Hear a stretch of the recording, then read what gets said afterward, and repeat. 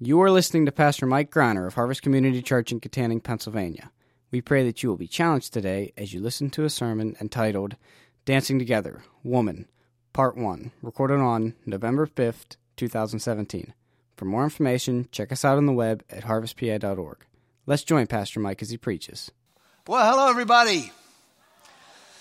You didn't know it, but you walked into one of those hip churches where they don't have sermons, they have conversations, and they sit at a table like this. To save you from asking, yes, I did wrestle a bear and a shark and save orphans, and that's what happened to my foot. Much less impressive is a 53-year-old man dragging himself up a bunch of mountains in Tennessee, and his bone spurs and his plantar fasciitis got flared up. That didn't happen, of course. But anyway, so I got to sit. I don't even know if this is possible. I'm going to roll this sucker right off the stage. But welcome, and I mean welcome to everybody. We have 4 campuses, and no matter which one you're in, I want you to get your cell phone out. Some of you already have it. You're already playing Minesweeper or something. I know, that's dated, whatever you play. But you can get it out, and I'd like you to open up whatever you use to text, your texting app. So, yeah, I mean it right now. If you have a smartphone, please cooperate. Yes, I see you people at PVC. You don't think I see you. I'm magic. I'm using my Santa magic. I can see you right now. He can see you when you're sleeping, which makes Santa a creeper, I think, but that's weird, right? I'm not doing anything good or bad when I'm sleeping, Santa. Why don't you not watch then? But get your phones out. Have you got them out? And I want you to put a phone number in where you're going to send this text to. Ready? 724. I already put it in mine. 567 8192. Got it? That's 724 567 8192. Now, you've got that. Now what I'd like you to do is type a question in about anything to do with gender, male, female, marriage, God, and the Bible. Go ahead and type that question in right now. Now, if you don't have a question yet, hold your phone open and type it in before we're done. Because Dave is collecting all these questions, and we're going to have a panel. It won't be just me. We will have the sharpest, most grade A panel of people you've ever seen. And the reason why is we want to make sure we answer all the questions. And I realize on a sermon series like this, it's easy to be misunderstood and say something and you think, did he mean that or this? And you need a chance to talk back, and this is a way any of us can talk back. So hopefully you have your phones out and ready to do that. Well, we do have one church in 4 locations, but also we're heard at the local jail. Hello. I don't know if they let you guys have or gals have smartphones or not, but you can pass your questions off to someone else. But also, I got to be in Georgia, and I just want to give a special shout-out, if I can, to my nephew Patrick, who, when I saw him, he prayed to receive Christ as Savior when I was on vacation, and we're excited. Why don't you clap for Patrick so he knows you? That's it for him? Okay, that's it.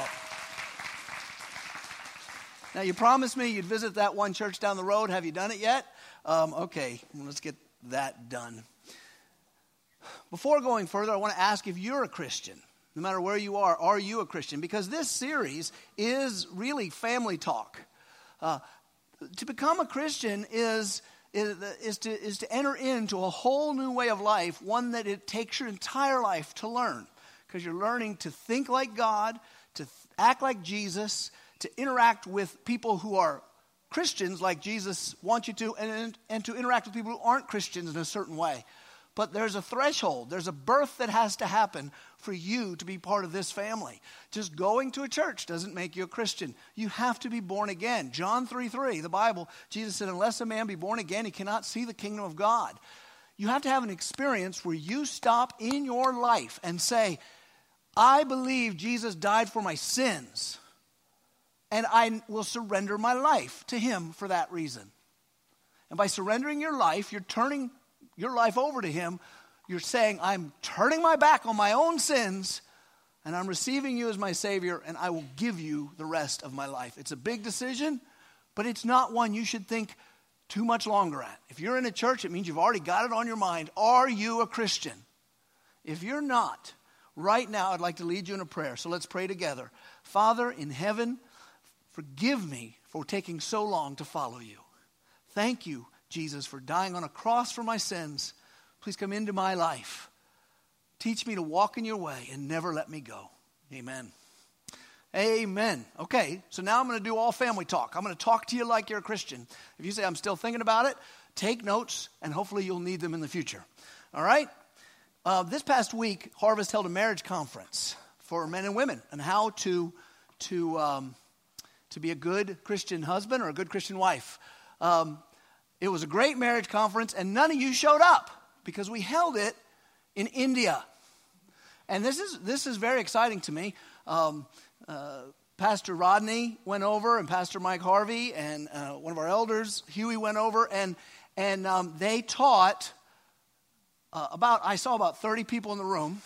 And these people, this is very exciting to me, most of them 1 year ago or 2 years ago were Muslims. Today, they are Christians, right? How that happened? By the work of hardworking Indians who were Muslims, who became Christians, who we've been working with. So you have a hand in those eternal souls by being a part of Harvest Community Church, right? Do you see that connection? Isn't that great? Isn't that great? I mean, that's something you can feel good about yourself for just tithing to the church or personally supporting or knowing these people and praying for them and loving them and sending them out. But the reason why they need a marriage conference is they're very cognizant of the fact that what they were as Muslims is not the same as how Jesus wants them to be. And every area of their life needs to be submitted to God, including how do we deal with husbands and wives now that we're Christians instead of in the religion of Islam. And so we sent guys to teach them. But you know what? Do you think they need that marriage conference and we don't? We can't automatically think because we're Americans and become Christians, we already know how to be Christian men and Christian women. And so we're looking at the Bible to get the same training. Now today we're going to focus on the women. If you're new here, last time I spoke, we focused on the husbands in a husband and wife situation. You don't have to be a husband for that to apply to you. God will feed you from his word no matter what the subject. The last couple of weeks, we've had Fred and Scott take us into legacy issues and family issues, but now we're back to the male and female in the marriage. And I was looking at the wife's part in the dance, and I realized I'm not a woman. Somewhere in there, it occurred to me that this part's harder. I'm ready to talk to the men like that. But I'm just lacking my estrogen, and thank you. I hope it's okay with you if I take at least 2 weeks to do the woman's part of what it took me 1 week to do the men's, all right? Because it's already taken me 2 sermons. I've already written them both, and this is the first, all right? So we're going to focus on the women. What we're going to do is start in the same place we started with the men, Genesis chapter 3. After Adam and Eve fell into sin, God told them, this is what's going to happen. This is what's going to go wrong. This is what you messed up, right? It's like if you put sugar in your gas tank, you can go to the mechanic and say, my car won't run, I put sugar in the gas tank. He can tell you, well, this is what went wrong, and he can tell you what you have to fix. Well, when Adam and Eve sinned, everything was fine before that. God is telling them, well, this is what you messed up, and this is what he said to the woman. Genesis chapter 3, verse 16. To the woman, he said, I will surely multiply your pain in childbearing. In pain you shall bring forth children. Your desire shall be for your husband, and he shall rule over you. Or he shall, your desire shall be contrary to your husband in the latest ESV, and he shall rule over you. If you notice that when God tells Eve, here's what went wrong when you sinned.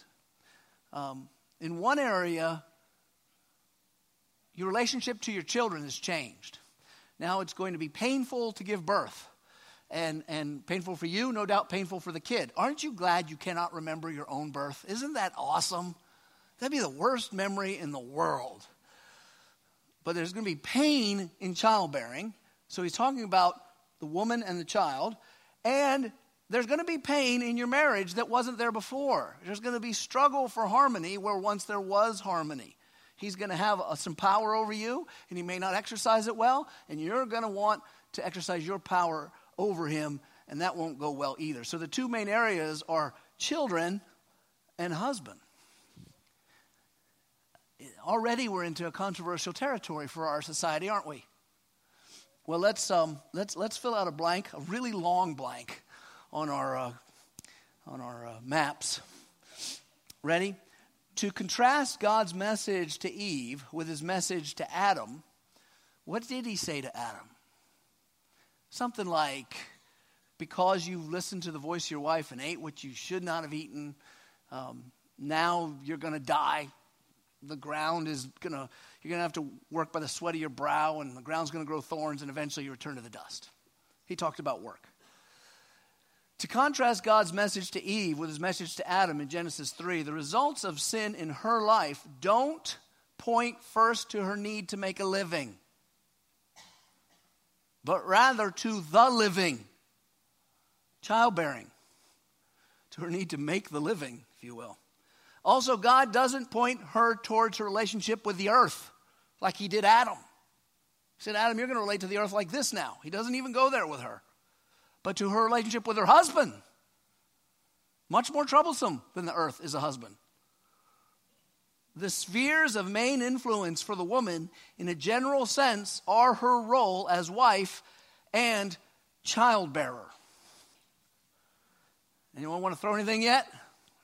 Okay, good. And this is where the trouble begins. This is where the trouble starts. When we say that in this culture, that if I was an important person like a politician in Washington and said that very sentence, oh boy, I'd be a Huffington Post star. Everyone would know my name. Is that idiot? But it's not just us.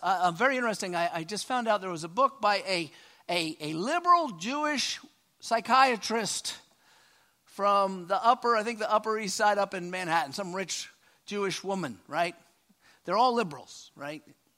And she wrote a book called Being There, Why Prioritizing Motherhood in the First 3 Years Matters. And she collected all kinds of scientific evidence that shows that a woman ought to change her life so that the first 3 years of any child is mostly spent with her.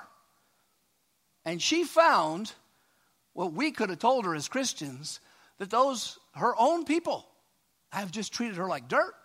She can't get an interview on Oprah's not having her on her couch to talk about her new book because she came back with the wrong data. The only people who will let her talk on the radio are Christians, and she's not even one of us. But she dared say that a woman, if she has a baby, should try to spend the first 3 years with the baby. And that is a sin in our world to say that. Because what are the main roles for women in our society supposed to be? Honestly, seriously, answer that question in your mind right now. If you had to go ask, not your Bible believer, but your basic American, what are the roles a woman is supposed to shoot for in America? Ask Cam Newton. He'll say something about knowing route running. Football fans know when I'm going there. Not enough football fans. Okay, I know. You're all protesting. Well, I'm not protesting. I watch. Main roles for women in our society, you're supposed to be workers in the marketplace. You're supposed to be soldiers, fighting, shooting guns and killing people. You're supposed to be athletes. You're supposed to be political power brokers. Whatever that is. If you're to say to someone, what should a girl grow up to be?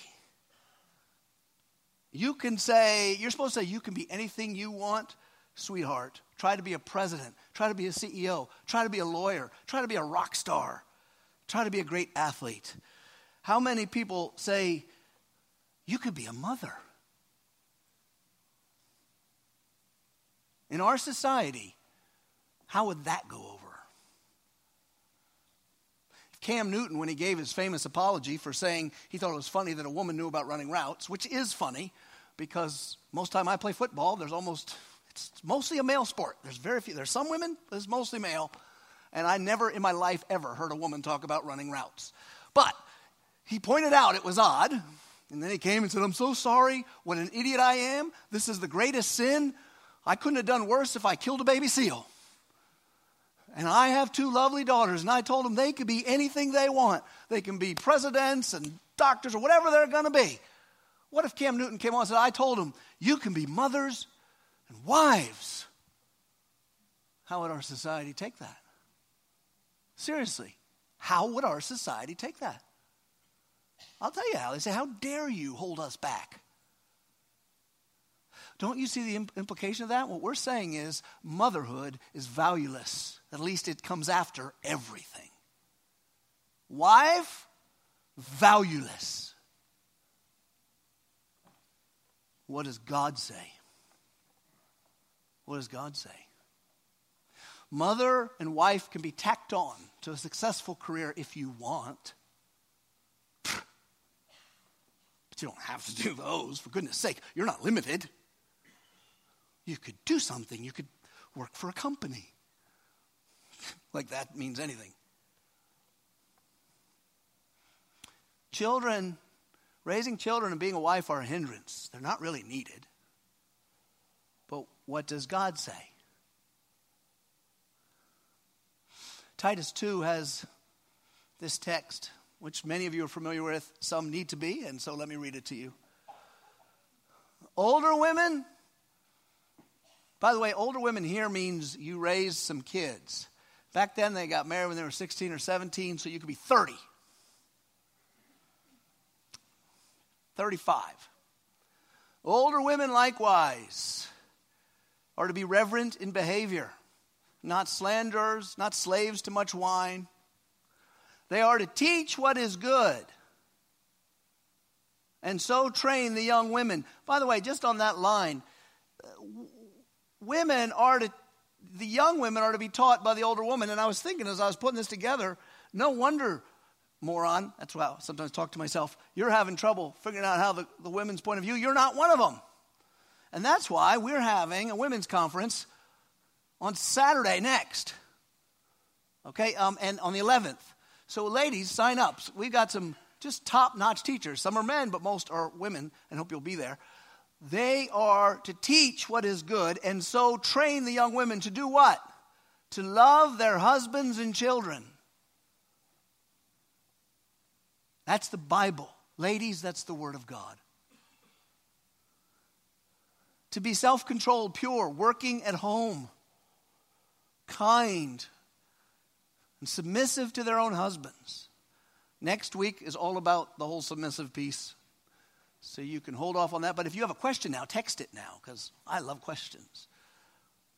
That the word of God may not be reviled. So the expectation here is that women, in an ongoing manner in the church, will take up the job of training other women. I love the women's ministry anytime it happens in our church. And women, by the way, always make it happen somehow. Big or little, they will teach one another. They will gather together. People often say, how come the men's ministry, it doesn't do as much as the women? Because men aren't women. Get over it. It's not a big deal.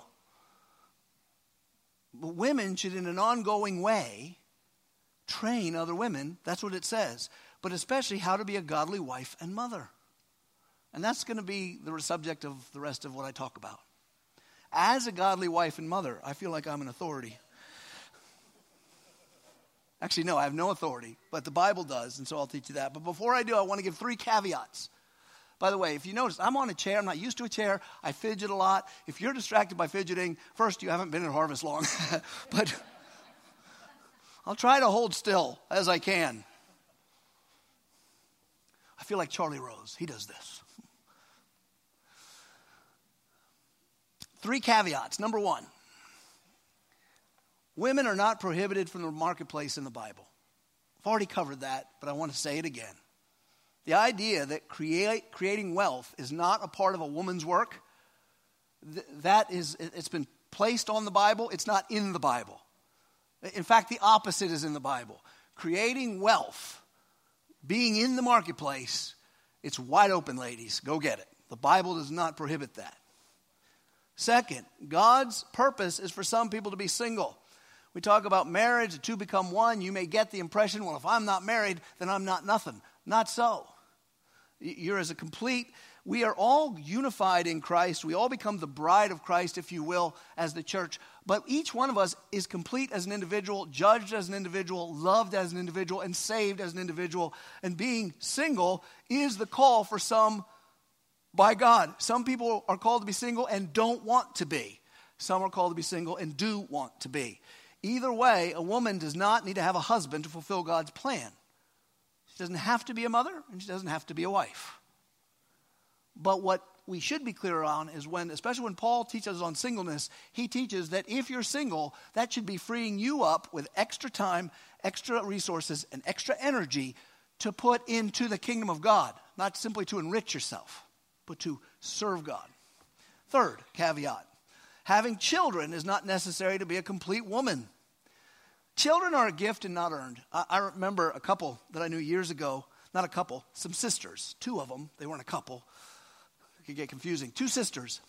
One of them was a good church girl. She did it all right. She was always at Sunday school. She married a good church guy. She just did everything right. Her younger sister, okay, she went the other way. The good church girl just wanted to have a baby. But her younger sister, who never did it right and wasn't married, had no trouble making babies. And she, for a period of time, was very bitter and resentful towards God. I'm good, she doesn't behave, and you give her babies and not me. No one earns a baby. Nobody. You get a baby simply by the grace of God. And grace means she didn't earn, the other sister didn't earn the babies. God just gave them to her. Why? Because he gives good things to people who don't love him in hopes that they'll change their mind and love him. He's awesome like that. And sometimes he breaks the heart of his own children and makes us wait for things. And sometimes never gives them to us. But he knows what's best. Some of his greatest women in the Bible were waiting and waiting and waiting and waiting and waiting until they were, John the Baptist's mother, Isaac's mother. They got to have one kid when they were old. And then some had none. Jesus didn't have any.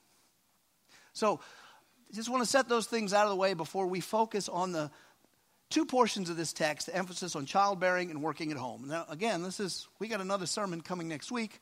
We'll talk about that horrible word, submission, that makes everyone frightened, except anyone who trusts the Bible. Okay, so our focus is on two things. Focus one, childbearing is to be held in high esteem. Childbearing is to be held in high esteem, higher than the world holds it, and I mean the whole world. If there's anyone in this room who believes that the world is overpopulated with people, or that more people will destroy the resources of the earth, I want you to know that isn't true. And if you really want to explore it, go read the book called What to Expect When No One's Expecting. I'll say it again. What to Expect When No One's Expecting. It's not a Christian book. Go read that book, then come back to me and argue. And what it'll show you is demographically, human beings aren't having babies. We will continue to grow just because the people on the planet till we hit about 12 billion, and then we're going to shrink very, very fast. We're not replacing ourselves. Children are not held in high esteem. I'm telling you, God wants you to change your mind on that. He says the young women are to be trained to love their children, be workers at home, and be kind. The first value, young woman, have a child. You can't love them if you don't have them. To love children, they have to be valued. Birthing and raising children. Listen to me. Birthing and raising children is the first and most important work on the planet, outside only from evangelism and church building. Because evangelism is the second birth. But if you don't do that, you're not going to have anyone to evangelize anyway. There is nothing more important. You can go save every seal on the planet. I just heard on the news, it cracks me up. They said, they have found a new endangered species. They found a new species of orangutan. They'd never seen it before, and they said, and we immediately put it on the endangered species list. I'm like, what are you guys, nuts? This species of orangutan was so smart, they avoided humans till now. I think they don't need us. Well, you could save every orangutan. You could stop global warming if it's happening. You could fix the economy. None of that equals raising one child. You could be a corporate CEO. When you leave, you know what they're going to remember? Nothing. Maybe you get your name on the wall. When Adam and Eve were made, the command was given in Genesis 1:28. It was very simple. Be fruitful, multiply, fill the earth. And he didn't mean with stuff. He didn't mean with Walmarts. He meant with people. Fast forward thousands of years. The world is a sinful place. God wipes them all out with a flood. Noah and his children come off the boat. What does God say to them? Genesis 9:1. Be fruitful and multiply and fill the earth. The exact same command. What is mankind's job? Make babies. Make babies. That's mankind's first and highest calling, is to make babies. That's what the Bible teaches. I know, this is nuts. Nowhere else in the world will you hear that said. This is the highest priority for humanity. Nowhere. But that's what's cool about God. He teaches us the truth, and we're upside down. You people sitting here with a bunch of kids, I know they're driving you crazy. That's the best thing you ever did, though, is to be driven crazy by those kids, because they're the best thing you ever did. God desires humans to increase in number. What is more valuable on this earth than a human soul? Besides human souls, what on this earth lasts? Did you say nothing? I hope you said nothing. Whatever lasts forever is the most valuable. What on this earth besides humans is made in the image of God? Say nothing. There's no greater work you can do than making and raising children. And it generally takes two, at least to get the thing started. The Bible says in Psalm 127, behold, children are a heritage from the Lord, the fruit of the womb a reward. Like arrows in the hand of a warrior are the children of one's youth. Blessed is the man who fills his quiver with them. He shall not be put to shame when he speaks with his enemies in the gate. Man is made great by having children. This doesn't mean if God doesn't give you many children that you're not great. The point is, children are valuable. We are taught to see children, ladies, like an accessory. They're an accessory not to your wardrobe, like a purse, but to your life. If you want to add a kid or two, add a kid or two. Well, I'm not married. Who cares? Just add a kid. Well, I am married. Good. You two work it out. Add a kid. C.S. Lewis, quote, children are not a distraction from more important work. They are the most important work. End quote. See, God sees children as treasure. How do I know that? What's the most valuable thing? Now, thinking money-wise. What's the most valuable thing you have? Money-wise. Well, whatever you would pay the most money for, right? What did God pay the most for? For God so loved the world that he gave his only begotten Son, that which is most valuable, that whoso believes in him will not perish. He paid for your soul. Children are treasure. Children are treasure. He wants more. We want less. He wants more. And the family is to begin with a marriage. Let's take a note here. Building a family or sustaining a family with an eye to carrying that family forward on the right path into the future is the noble task assigned by God to the entire human race. I'm not saying there aren't other noble tasks. If you get a cure to AIDS or cancer, that's noble. And if you even say, I'm not going to marry so I can devote myself fully to that, that's noble and good. And if God's called you to that, that's wonderful because it's life-giving. But the most noble task given to us is building the family. And families begin with marriage. Now, the world today says you don't need marriage to have kids. We do live in a world where marriage is rough. And I come from a family that divorced.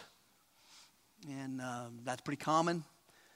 But our world isn't talking about just families that break apart that don't want to. It's literally saying you don't need to be married to have kids. And really, they're wrong. You can produce a kid, but it won't come out as good as he would have if you'd have done it otherwise. Thinking through this, I don't want to be too personal because I don't want to be self-indulgent. But on the other hand, you have a right to know who I am, I guess, if I'm going to talk to you about it. I got married when I was in college. This is also against all cardinal rules. Don't get married before you get out of college. Why? Because you'll die. You know, if you're in college and you want to get married, and you go tell your mom or dad, they're like, not before you're out of college. You think, why? You know, your scabs will get all over you or something. Well, Dad, I want to live with these 3 drunken roommates, or I want to get married and live with her. I mean, you got to share the expenses anyway. So I got married in college. Both of us were in college. My wife got pregnant. She'd already graduated because I don't know how she worked that out. I mean, maybe she's smarter than me. Maybe, I don't know. Probably is. But by the time Mandy showed up in her stomach, I was still in school, but I got out. And then right around the time Mandy was born, with a college degree, I worked as the assistant manager at Hardee's in State College, Pennsylvania. It didn't pay much. And it's not what I wanted to do. I wanted to go work in television. I went and talked and learned that if you want to work in television, you got to volunteer for any job. They'll pay you nothing, and you got to do it, and you got to pay your dues, and you got to work hard. And I couldn't do that because now my wife couldn't work as much because we had this baby. So there I am at Hardee's. I later said, I'm moving up. So I moved to Roy Rogers. And if any of you remember Roy Rogers, that was a much better chicken, right? After a year of that, I said, enough of this crud. We moved to California, just like Jed Clampett, to try to see if we can make a home. And I got a job working for Payless drugstores in management. It paid okay, but the name of the store was Payless, and they did. And they moved us to Arizona, and Nick came along. And then they moved me all over the place. And I said, forget Payless. Let's go to a place where they really pay less. Let's go into ministry. So when I was 30, I left my job. We moved to South Carolina into a 60-foot single-wide trailer. Now, I've lived in trailers a good portion of my life. And for those of you who don't know, those of you who lived in trailers know what I'm saying. 60 foot's not long. 80 foot is a good single-wide, right? And double-wide, heck, hog's heaven. We were in a 60-foot single-wide, and my third child, Catherine Michael, decided it was her time to come along. Now, you may or may not know it, but Lori had a degree already in accounting. And during all this time, she was changing diapers and helping move and pack all the time. And I was getting trained. My time at Payless actually turned out real good for me. They trained me to be a trainer of people. So all I did was teach 40 hours a week. Invaluable experience if you want to be a pastor. And then I went to seminary, and she was there with them youngins, mostly taking care of youngins because they're high maintenance.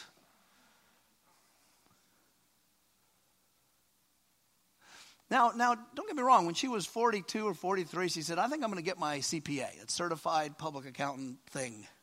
I'm like, fine, whatever.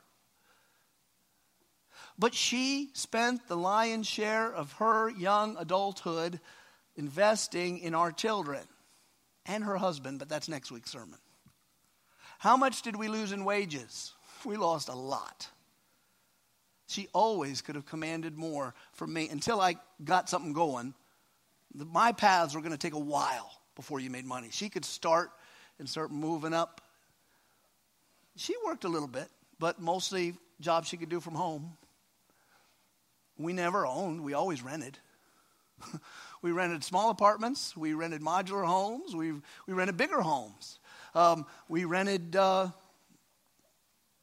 bought a trailer, which was all right.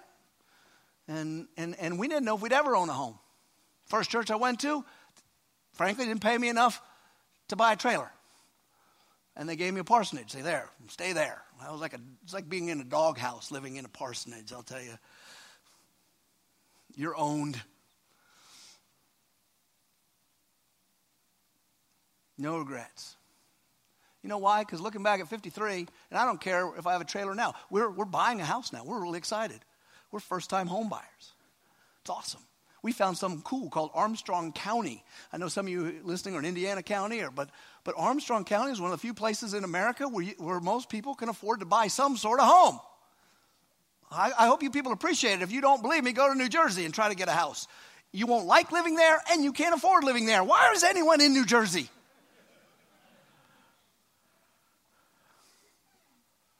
But even if we rented to the day we died, who cares? You know why? Nothing equals the value of what we invested in and what we built. With Mandy, Nick, we added Sue Young, Michael, and their lives. I don't have anything more valuable in my life. Nothing. No regrets.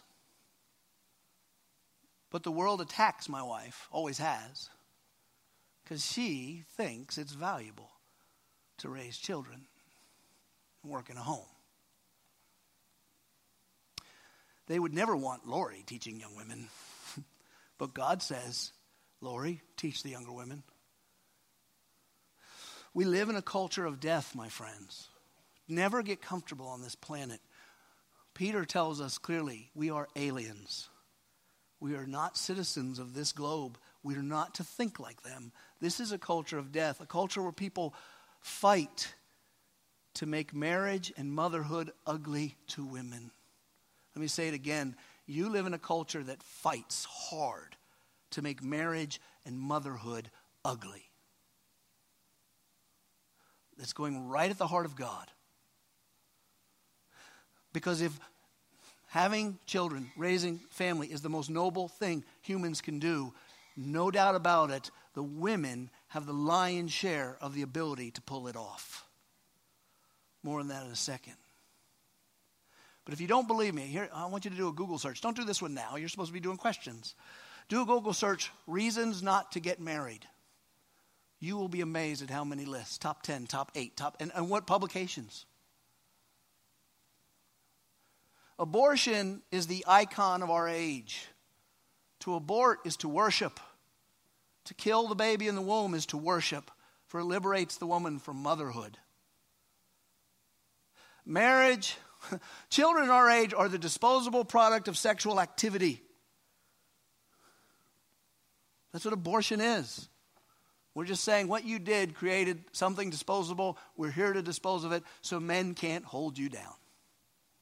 Marriage and family are prison cells for women. We don't build families. We break them apart.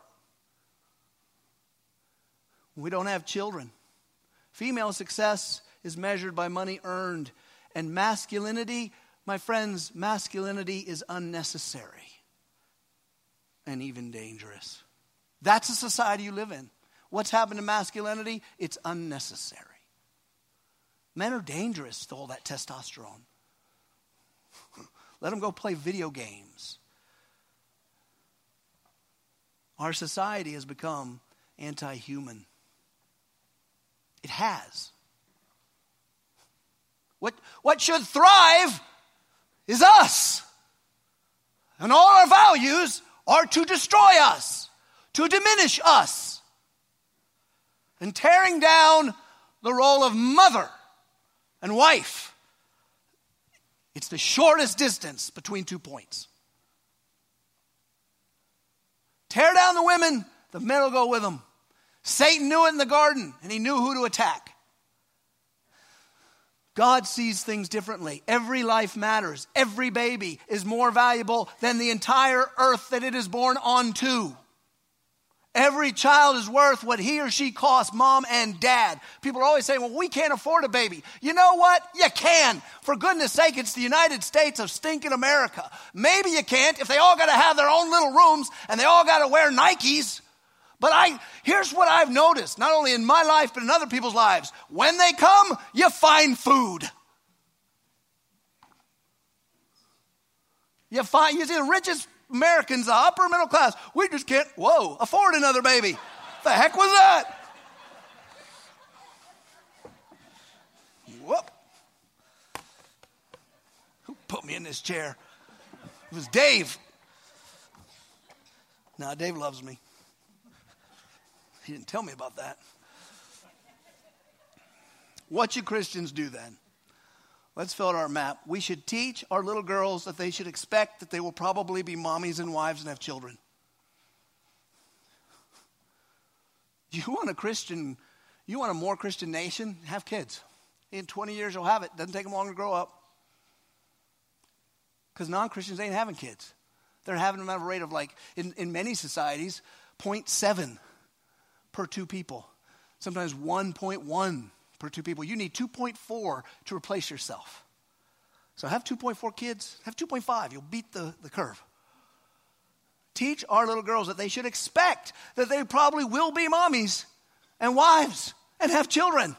And that building a family is a high calling. And we should teach our little boys that they are to live lives of sacrifice and hard work so they can provide for wives and children. Teach the boys that. Teach them men work hard. Men take the beating. Men don't hit women ever. Men respect them. Men show them honor. Men work hard and men pay for the date. Teach them so they can build a family. I know this ain't how the world thinks. They're wrong. Look at the world. Focus number 2. Women hold a primary responsibility in forming a home environment for children and husband. That may sound strong, but everywhere in the Bible it talks about home. It's always putting the woman there, not the man to build it. I like to joke about man caves, but man caves are a universal thing we can all identify only because it is the majority of men who know that the house belongs to the woman. I'm not kidding. That's why they have man caves. They've got to have a space where they can go and be pigs. Because that woman that thou gavest me keeps saying, don't do that in the living room. And it's better that way. Have you ever seen men's dorm rooms and women dorm rooms? I'm not saying that neatness or anything, but some people think of it as a functional place where I can sleep, eat, and leave. Other people think of it as the environment that they need to thrive in. Which do you think is the man? Every woman is an artist. Every woman is an artist. And the whole world may not care about her art, but her home is her art. Every woman fills her home with her touch, her song, her beauty, her creativity, her values. Every family grows up with the fragrance of the mom. The man may build the house, but the woman builds the home's environment. She sets the order for the children. She makes the nest worth living in for the man. Or she doesn't. Because you can fail at this, ladies. Proverbs 31 paints a picture of an excellent wife. And I know some of you ladies who are Christians, you're afraid of Proverbs 31 because you think what it's telling you is be perfect. It isn't. I'm going to read some of it to you. Don't think, I got to live up to this woman right now. That's not what it's saying. Instead, you should be thinking, over a lifetime, this is, I can marvel at what the beauty of a woman can do in a family. It's a life's work. It's not a day's work. Here's what the Bible says. An excellent wife who can find? She is far more precious than jewels. The heart of her husband trusts in her. He will have no lack of gain. She does him good and not harm all the days of her life. She seeks wool and flax and works with willing hands.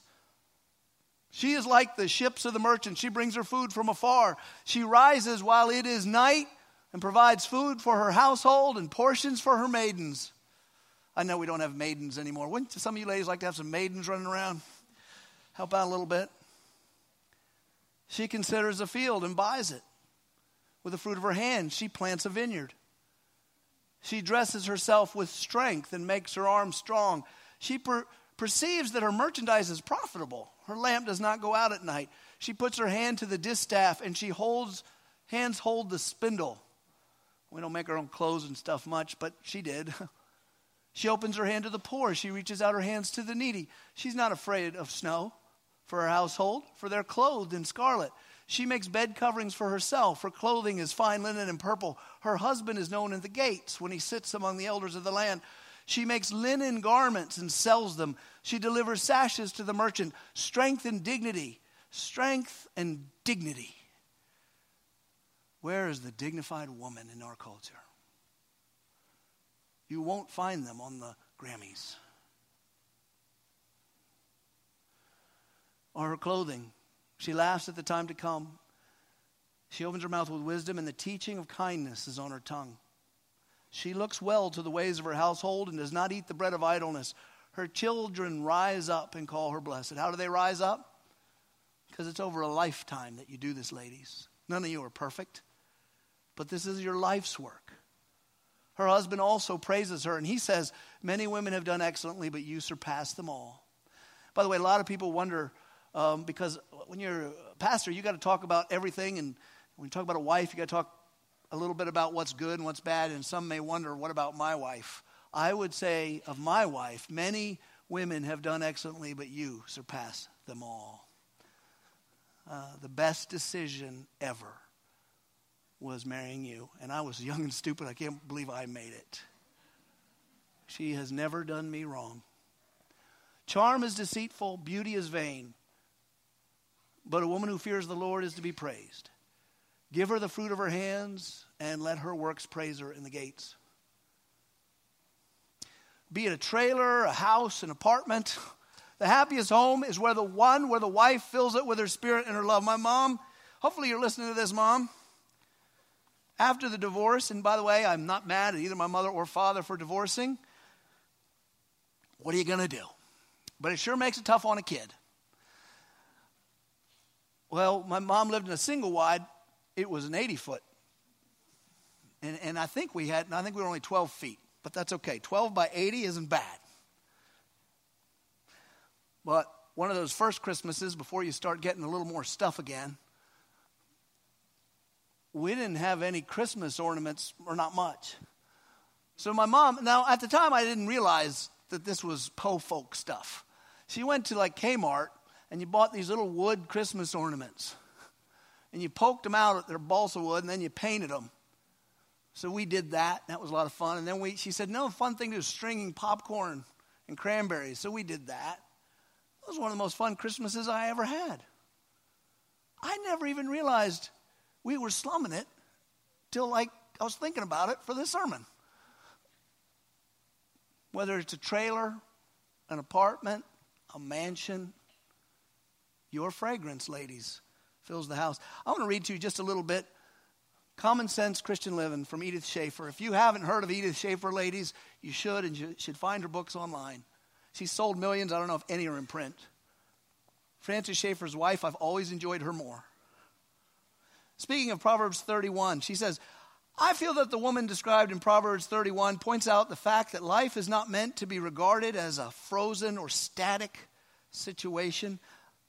Certainly all the admirable things written about this woman did not take place in 1 year. Her husband's full confidence in her has been built up over a long enough period of time for that confidence to grow and deepen. And her life has emphasized that she is a trustworthy person. When the statement is made, she does him good and not evil all the days of her life, you know immediately that there have been many years involved in order for such a sweeping statement to make sense. Day by day, month by month, year by year, there is something being lived that can be pointed to as worth observing because of continuity. The beauty of the life of a woman.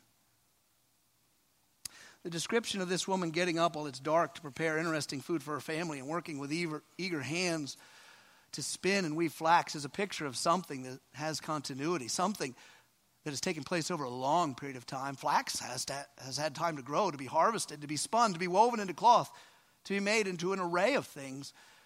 We're not being told about a short spurt of energy and imagination which soon turns to another man and another career after a minimal trial. In her discussion with her children and her husband, she opens her mouth with wisdom. On her tongue is the law of kindness. Her opinions and ideas and advice are described as being wisdom. Oh, to have a wife who speaks wisdom to you and not folly. Through years that are long enough to develop the relationships with her husband and children, years that are long enough to have them grow in their appreciation of her ideals as well as of her. She's influenced her husband and children. This is not the picture of a drudge who is kept at a sink, cowering in a kind of dumb submission. This woman, we are told, has earned her reward in a great variety of work, creative work, as well as just plain diligent, industrious work. However, her praise isn't pictured as praise only for a fruitful production of material results, but we're told her children rise up and call her blessed. Her husband also, and he praises her.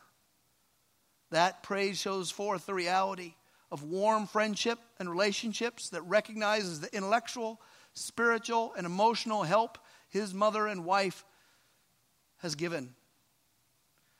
There's a wider thing than a family being pictured here also. The woman considers a field. She buys it out of her earnings. In that field, she plants a vineyard. She's pointed out as someone who has the intelligence and the freedom to look over real estate, to make a judgment, to choose a field that will be good for growing grapes. She knows something about soil, something about grapes. She could develop her knowledge into a full career, but she limits it to only the portion of her time. She goes on. I wish I could go on. But ladies, it's common sense Christian living. Men too, I'd recommend Edith Schaefer. But I hope what you're seeing is the picture. Proverbs 14 says this: a wise woman builds her house, but the foolish tears it down with her own hands. We sit and look at, like, should a woman work inside the home or outside the home? Can I have a part-time job or a full-time job? You're thinking all wrong. The thing is, what is the woman's priority? What gets most of her energy? Is it her children when they're young? And is it her husband? Always. That allows room for all kinds of scenarios financially. But the foolish woman tears it down with her own hands. The man is not going to make the home. Now, there's a lot of things he has responsibility for, but this isn't his sermon. And he's going, whew. But the foolish woman tears down her house. She runs around with another man. She complains to her husband instead of doing him good, telling him how awful he is, how he isn't as good as the neighbor. She's the one who doesn't have time for the kids. She's the one who worries about what other people think. She's a fool. Let me address a couple practical matters before we finish. One, I know we live in a society that produces many broken marriages, and that means we have people among us who have to build their home as a man or a woman. Normally it's a woman, but it could be a man or a woman on your own. To that I say, entrust yourself to God. To the single mother especially, I say, you are still the song that fills the house. Teach your daughters, if you're a single mom, to hold up their heads. Teach them that few men are worthy of them. Because that's what a father, by the way, you dads, if you're not teaching your daughter that, you're blowing it. That few men are worthy of them. And if you're a single mom, this is going to be the hardest part, but you need to hear me.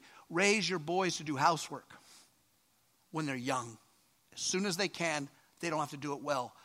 Raise your boys to do work in the home and then to get jobs as soon as they're able. I mean, when they're 16, 15, get them in our working papers and tell them it's time for you to go get a job.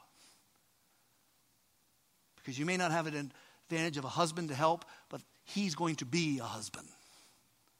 All families must teach young men not to depend on their wife's income. There are many women who feel constant guilt because they have children and they want to be home. But before the kids came, husband expected them to continue to bring home what she could bring home, and now your lifestyle's too high and she cannot be with the kids. He doesn't feel guilt because he's a man. He's not made to feel guilt for working hard like that outside of the home. She does. he's got to let her off the hook.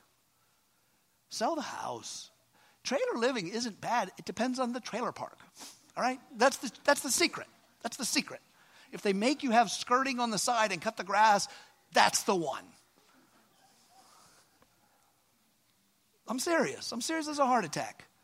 From the time my parents divorced, whenever I was with my mom, we were in a trailer all the way up until I went to the 12th grade. Then I moved out. So. Stepmothers, stepfamilies, I don't have time to talk about it, but I want you to know you have the hardest job of all because you raise children who naturally prefer a different environment. Just remember this, you need grace, patience, humility, and prayer. A healthy stepfamily is a destination. You don't start with it. Well, let me finish now. Next week, more for the wife. I think that's enough. You probably have a lot of questions because I said some things wrong, so text them in there. But all of us need to realize the value of the family. It's a central role of the woman is in the creation and sustenance of that family. The man can't do it like she can do it. The mother is the first home of all people. Her stomach is what God made, not evolution. God, to be the first home. Her breast, the first food. And the tender care at that breast is worth way more than the calories. And a man can't give any of that.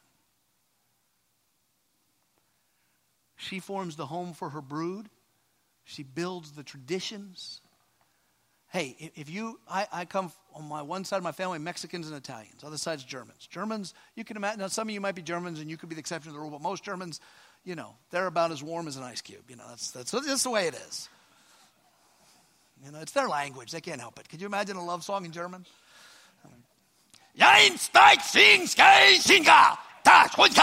love you. He's like, it doesn't work. But Italian and Spanish. Big families. But I tell you, all the joy in that family, the glue is the women. And if you ever seen a warm family, you know it. Take the women out, it's not a warm family anymore. It's always the women. The world pushes women to flee from these duties, to call them not valuable. But God says, woman, I love you, and you're fulfilling my purpose. Go with God. Go with God. Thank you for listening to this sermon from Harvest Community Church. We invite you to join us at any one of our 4 campuses located in Kittanning, Petrolia Valley, Indiana, and Freeport. For more information, check us out on the web at harvestpa.org.